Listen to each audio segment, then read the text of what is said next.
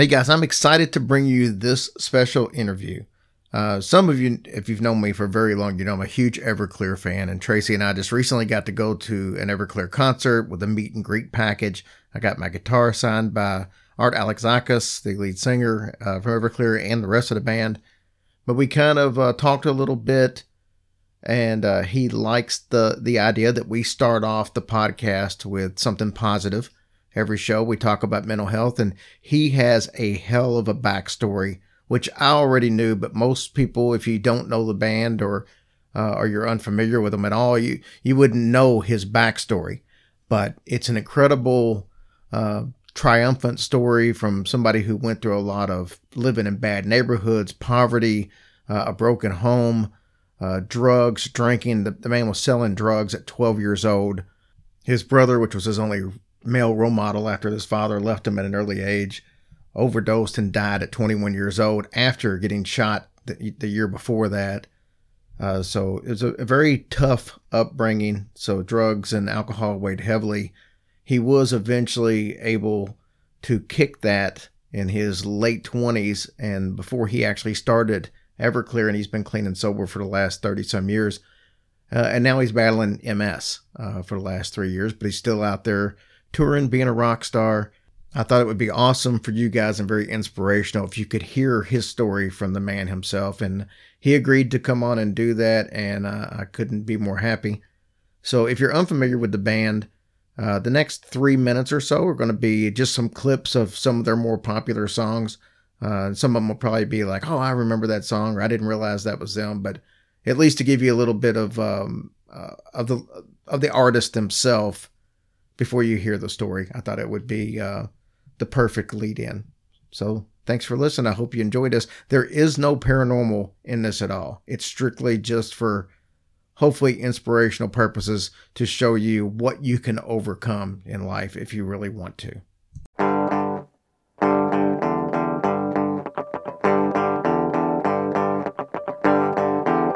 I am still living with your ghost, lonely and dreaming of the West Coast. I don't wanna be your downtime. I don't wanna be your stupid game with my big black boots and an old suitcase. Father of mine, tell me, where have you been? You know, I just close my eyes, my whole world disappeared. Father of mine, take me back to the day, yeah, when I was still your golden boy, back before you went away. I remember blue skies walking the block. I loved it when you held me high. I loved to hear you talk.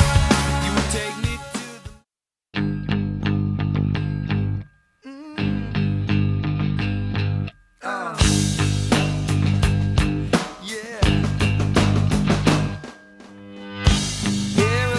that I owe you, yes, you can pay the bills. I will give you more when I get paid again. I hate those people who love to tell you money is the root of all the kills.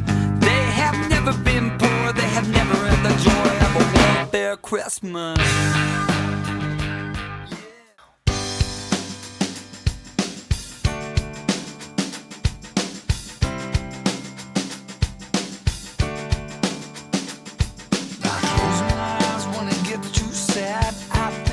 That I know are bad. Close my eyes and I count to 10.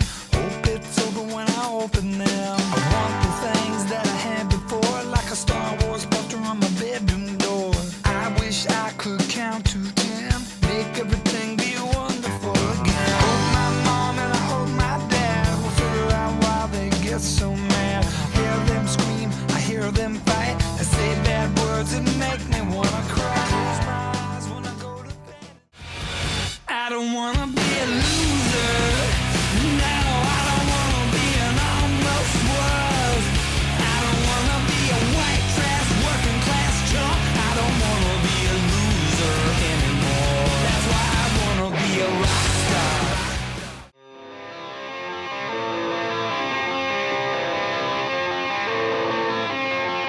Never said I was innocent. I won't burn it out for the things I've done to you. Never said I was anything good. I should die from the shame for what I put you through. Let me be the one to bring us back from the dead. I will take the blame for everything. You know I just want to help you forget. Hey guys, I have been fortunate to do a ton of interviews in the last 6 years for this podcast, but I can tell you without a doubt, I have never been as excited as I am to be able to do this one, because I am joined by one of my musical idols, Mr. Art Alexakis, the guitarist, founder, and lead singer for the band Everclear. Art, thank you for coming on. My pleasure. Thank you, brother. Thanks for having me. It was great seeing you the other day. Thanks for making this happen. This is cool. Well, like I said, I've been trying to make this happen for a little bit. You know, when it comes to people like yourself, you're out on the road. You've got this big tour going on right now, celebrating the 30th anniversary of Everclear. And I know you're getting ready to wrap it up. I think you said you got like 5 more shows left where you can be able to take a little bit of a break. And then you're going over to Europe, from what I understand. Well, yeah, I mean, we go home next Sunday. Our last show is Saturday on the bus tour. So we fly home, but then we fly back to New York 3 days later, and we've got shows every weekend, at least 2 to 3 shows every weekend till October. And then we got a West Coast run that we're going to do in October. And then we got the UK tour, like you're talking about, in November. And then we got Australia in late January, February. So no rest for the wicked. No rest for the wicked, brother. So Art, Absolutely. Everclear is one of my favorite all-time bands. And we're going to talk a little bit about the band, because obviously we can't have you on without talking about the band and some stuff that you got going on right now. But the main reason that I brought you on is because I find your life story as very inspirational. We try to bring motivation to our listeners as much as we can. And that's the main reason that I'm bringing you on. And it just helps that you're actually one of my musical idols. But I think your story is fascinating. So let's cover some real things. I'm going to babble a little bit just to kind of save some time so I can have you talk about the more important things. Everclear is a band. 30-year anniversary. You guys have sold over 6 million albums worldwide. You've been on Spotify. Like, I was looking at Santa Monica, which is, I would say, is probably your most popular song. 145 million streams on Spotify alone. You've had hits, like I said, at Santa Monica, I Will Buy You a New Life, Wonderful, Father of Mine, of course, which I would think you'd be hard pressed to find anybody who doesn't know that song. You guys have been featured on soundtracks. The movie Loser with Jason Biggs, you were actually the band was in the movie as well as being in the soundtrack. You did the theme song, or I should say title song, to Rockstar with Jennifer Aniston and Mark Wahlberg. And my favorite, which was The Swing, was featured on the Scream 2 soundtrack. That's a very successful career. It is. And we were on a soundtrack for Romeo and Juliet as well. That was actually our biggest selling soundtrack back in the day.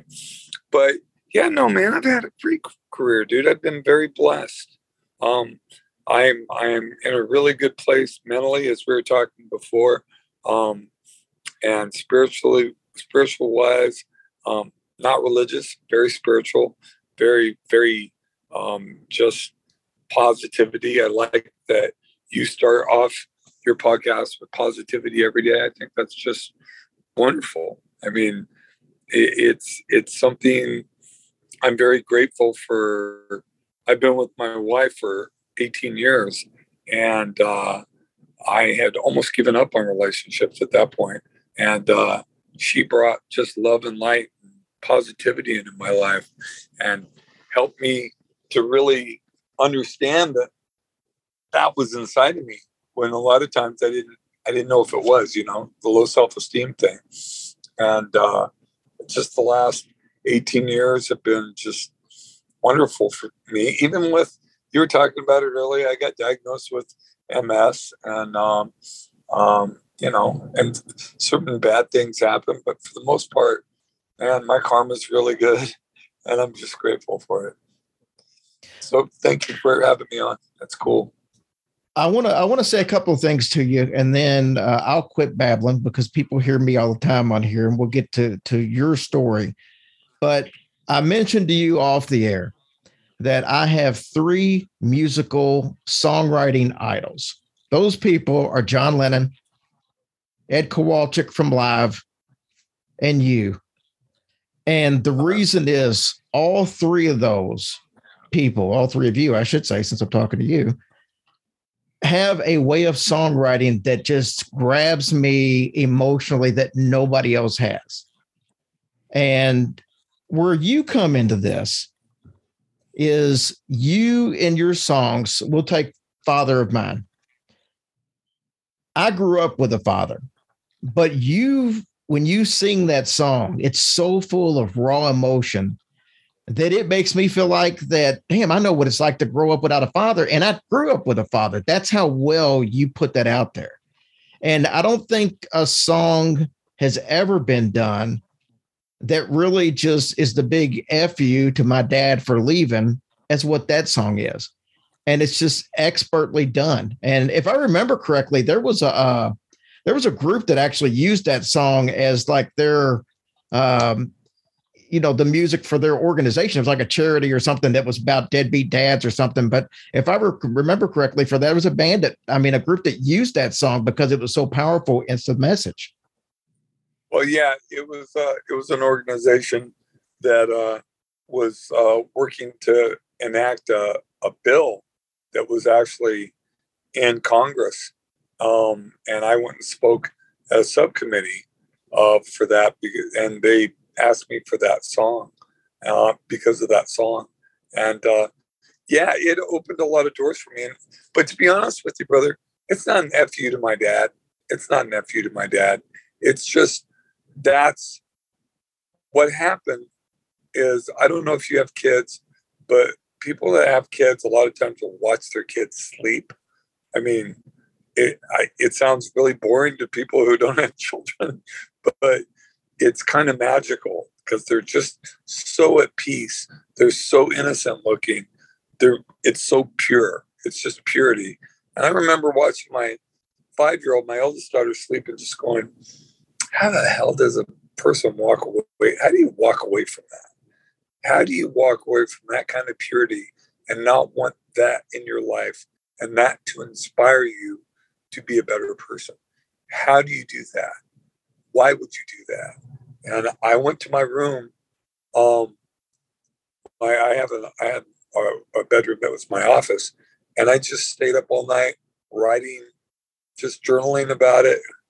Started looking like lyrics, and just had a guitar, just had this riff I had been playing with and this melody. And by the time I went to bed about 6 a.m, I had a song.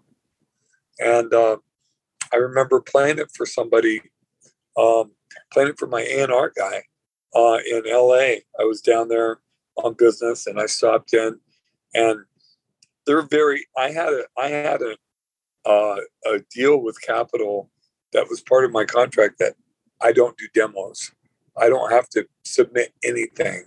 I'm going to give you an album, and that's it. But I also had the agreement with them that I will keep writing and recording songs till you tell me you got singles that'll sell the record, right? Because otherwise you're just being stupid. But I don't write songs for singles. I'm not going to sit down and try to write a hit song. But so he's there, and he's like, well, you got anything you can play me or anything you want to tell me about? And I go, he had a guitar in his office. I go, I'll play you the song I wrote like about a week ago called Father of Mine. And I played it for him. And he's this British guy, middle-aged British guy, really stoic, doesn't show a lot of emotion. And you could see he was crying behind his glasses. He's like wiping his face. And then we hear the sound out in the anteway in the front area where the secretaries are, right? And or assistants. And we walk out there, and there's 3 women, young women, sitting on the desk outside the door, bawling. I mean, like sobbing. Just, that's the best song I've ever heard. Just like losing it.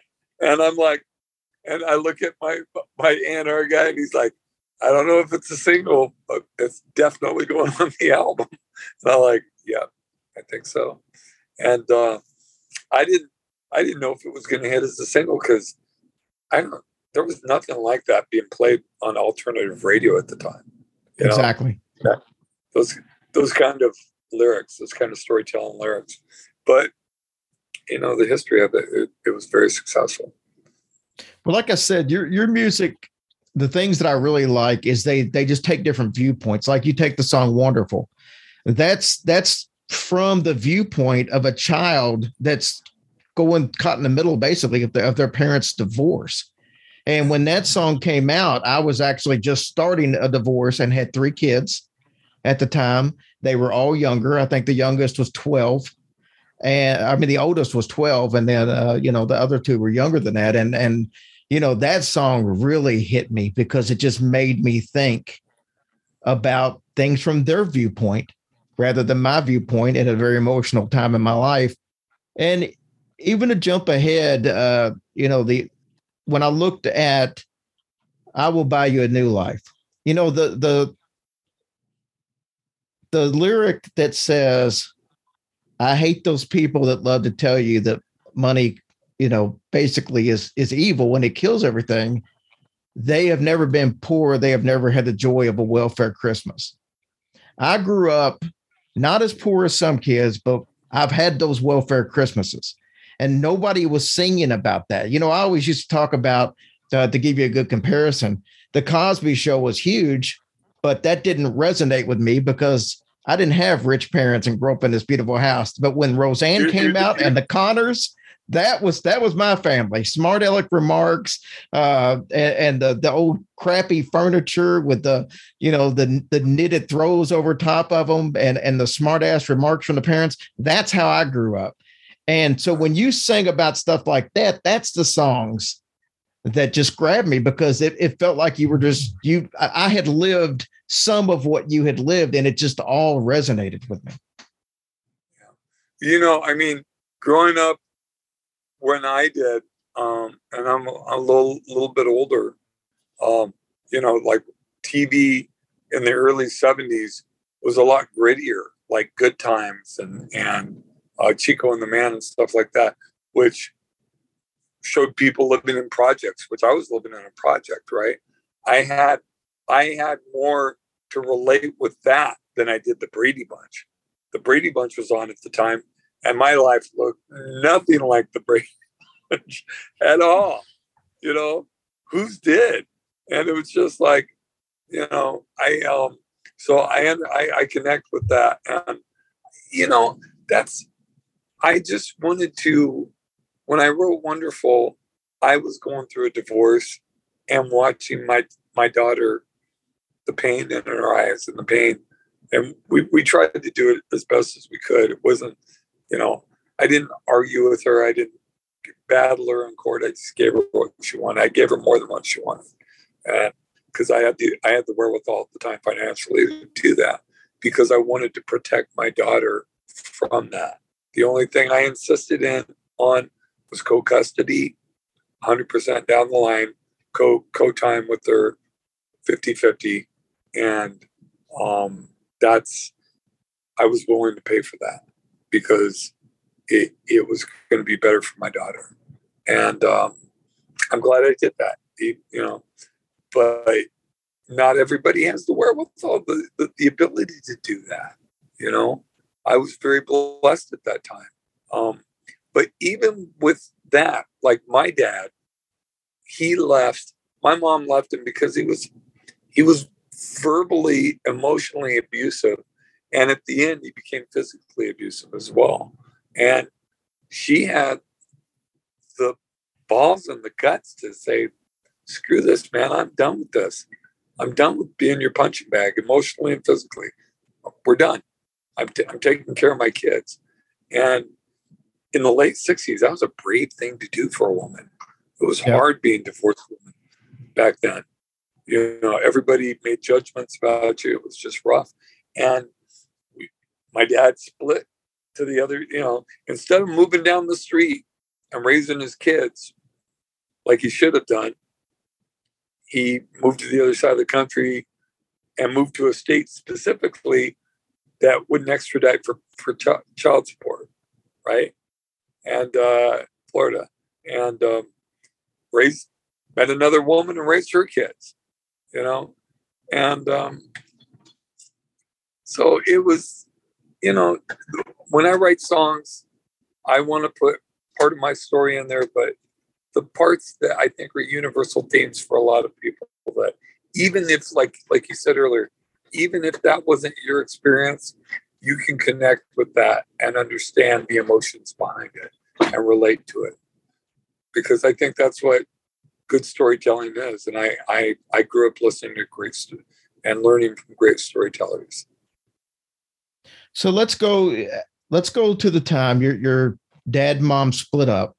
This obviously is a rough time financially for your mother, trying to raise kids single. Like you said, you couldn't get any child support from your dad. He was in a place where you couldn't extradite it. What did that do for your family? Where did you guys end up? I know you ended up in the projects and stuff, but tell me a little bit about you growing up and the effects it had on you from drinking and drugs, which would come soon after. Well, first of all, I remember my mom giving me a sip of beer when I was like 4. And I remember it tasting like candy. Alcohol has always tasted like candy. Drugs and alcohol has always made me feel comfortable in my own skin. It's the only time I've come close to it. And, but you don't just stop at one drink. That I don't understand that one drink situation. Let's stop for a drink. Let's stop for some drinks, right. and buy a bottle as we walk out. That's what you're talking about, right? That's me. I'm an addict. I am an alcoholic. It's genetic in me. But that being said, watching, growing up in the projects, my brother was 9 years older than me. He was in and out of juvenile hall for drugs and dealing drugs, using guns. My brother was a gangster, man. And he died at 21 from an overdose. And his stomach was all wired up with wire from getting shot in the stomach the year before, after he had shot 2 guys. That's my life. That was my male role model growing up. Woo! Yeah. I read somewhere the WT runs strong in my family, dude. I read somewhere that you were selling drugs at the age of 12. Is that true? Yeah. Yeah, of course. Yeah. I got really good at it in high school, but yeah, I was selling joints and black mollies and stuff like that. Even younger than that. Took acid when I was 11 or 12, and first shot up speed when I was 13, but didn't do that. I did that sporadically whenever I met, got with people who did that. But by the time I was 16, 17, yeah, I was shooting up coke and heroin whenever I could get it, smoking a lot of hash and taking pills. Yeah. And drinking, always drinking. I had a guy, this guy had a store that he would sell it to underage kids. And I got a system up where I would be the guy he trusted and he wouldn't sell to anybody else. So he would sell it to me, and then I would go to them and say, throw me an extra $1 and I'll go buy you a bottle, right? Or some pills or some pot or something like that. And that's where the whole drug dealing, by the time I'm in high school, I'm like across the street from my school at this restaurant, and I was making money. for a kid in the 70s, I was probably making $50 a day, which was minimum wage was at the time $3.30 an hour. So, people were working, supporting families on what, say $350 times, $8, $30 a day. I'm making $50 a day. And just not doing anything with it. You're doing nothing good. But the point is, and what you're bringing up is that I'm very grateful that I was given the ability to talk about those things in storytelling. Because a lot of people live a lot of different types of lives, but they don't have the ability to communicate it in a way that it connects with other people. And I've always had that ability. Now, obviously, the inspirational part of all this is that you've been able to overcome the past, as horrible as it was. The conditions were not ideal in any way, shape, or form. You didn't have a father to help guide you through these things, but you eventually became a father. You became clean and sober over 32 years ago, if I'm remembering correctly, somewhere in there. But tell me a little bit about the point where you became clean and sober. What was the turning point there? I got to tell, I've got another call coming in for a conference call. Hold on a second. Okay. We got another few minutes. When I got clean and sober, ask that question again. I'm sorry. What was the turning point in your life that made you determine that now's the time that I get clean and sober? Well, I got off drugs because I was having panic attacks and acid flashbacks and stuff like that. But I kept drinking for another 5 years, even though I was going to meetings and going through therapy. And, they didn't have rehab like they have it now. Maybe for rich people like Betty Ford Clinic or something, but not for me, But I just got to a point that I was a blackout drunk that was... Why did that go away? Hold on, I'm sorry. That's okay. Oh, weird. I was a blackout drunk, and I woke up in my bed with another woman, and my wife was, after being just blacked out and gone for 3 to 4 days. The last thing I remember is getting off work, going into a bar after work on a Thursday. And this is Sunday morning. And I woke up and this horrible scene was playing out. My first wife was sitting on the floor crying. I've got a hooker in my bed at my house in her bed. And I put the girl in a car, a cab. My wife, I was going to get better. And I went down to this guy who I had met, at a record store, that had told me that he thought I was an alcoholic. I didn't even know him. It's like, fuck you, man. You don't know me. And I went down and said, I think you're right. I need to go to a meeting.